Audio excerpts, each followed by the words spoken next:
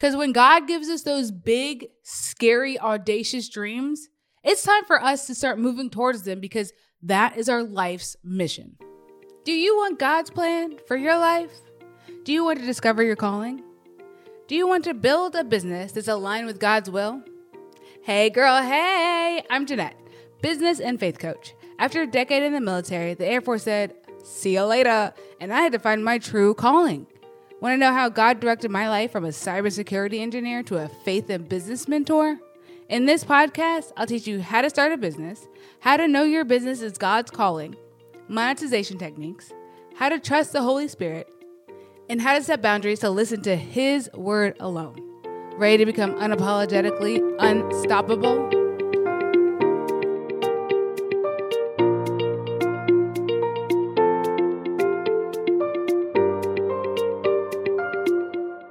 Hey girl, hey. I want to tell you about this big, audacious calling / dream that God put on my heart. And I think you have one too. I read this book by, I think it was Bruce Wilkinson, that's called The Dream Giver. Basically, it's about how God gives everybody on earth a big, scary dream that we all need to go after. That is our destiny. That is our divine purpose. And obviously, when we go after those dreams, it's going to be uncomfortable. We will never be in a comfortable place when we're going after something that's bigger than ourselves. This past week, I was on stage. Now, if you knew me back in my school days, you would be like, what, Jeanette? Jeanette doesn't even talk. She is so shy. She mumbles her words. She's so shy. There's no way that Jeanette would be on stage. If you knew me in my military days, you would know that I would be so nervous. I'm okay in front of small groups of people. But as I know things, and I'm good about talking about things that I know, right? I'm teaching you something or I'm showing you something. Cool. Jeanette's got that. But what I talked about this past week was something that showed me my vulnerability. I was extremely vulnerable on that stage and told people things that I don't really talk about. And it was scary and uncomfortable. But I did it because I feel like, no, I don't feel like, I know that God has taken me through some fire in order to come out on the other side, in order to use my story for His glory. Ooh, that's good. Use my story for your glory, God. I just got a new song, new hit song. Use my story for your glory. Yes. Maybe I'll call the episode that. But really, my big audacious dream is to tithe $1 million. And that sounds insane. Tithing $1 million, that means that I am giving 10% of my income to the church, to my local church, to the church that I go to, because that's what I'm doing. I'm sowing my seed into God's church, the local church. That's how I define tithe. Sowing 10% of my income, the first 10%, to my local church. I do that now, right? And I'm trying to get to 15%. Right now, I think we're at 12. But I feel like that is my big calling, to tithe $1 million in 1 year. Maybe by the time I get to tithe $1 million, it'll be way more than 10%. I don't know what that looks like. I just know that I'm supposed to.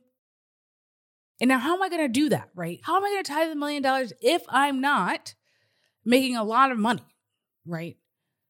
But I can only do things to work for God. Like if I was like a drug dealer or something, I'm sure I could make lots of money and then tithe it. But that's not what God wants me to do, obviously. So I was on stage. And I was on stage because I feel like my story is going to get me paid, y'all.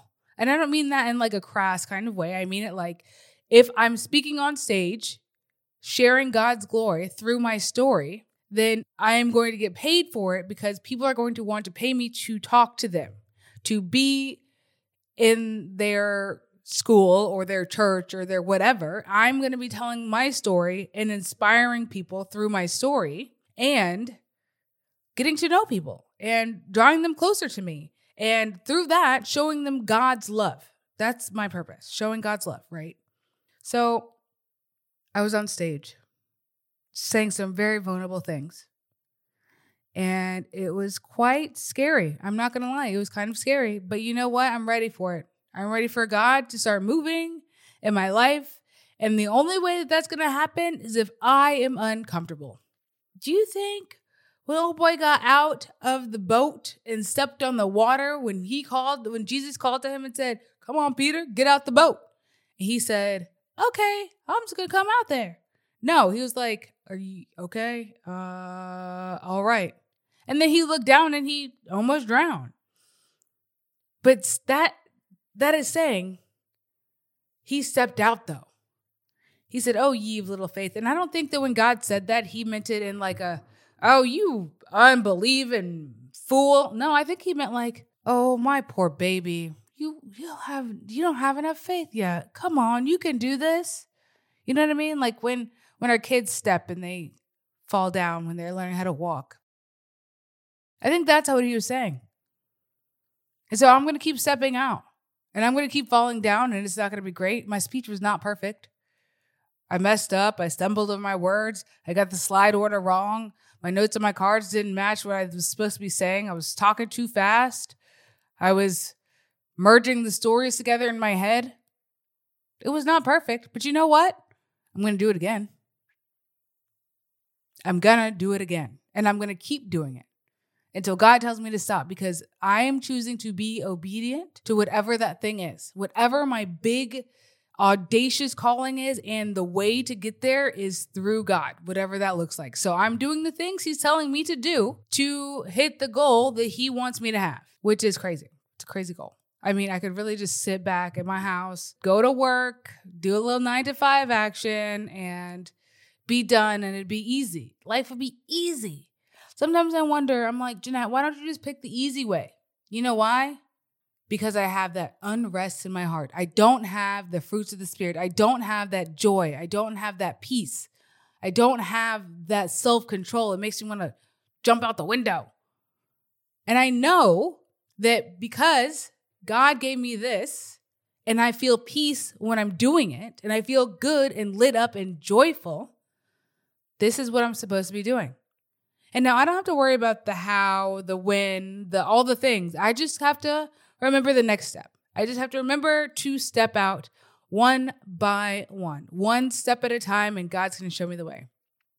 So I encourage you to remember whatever that big, scary dream is and just be obedient. God is going to be patient with you. He's been patient with me.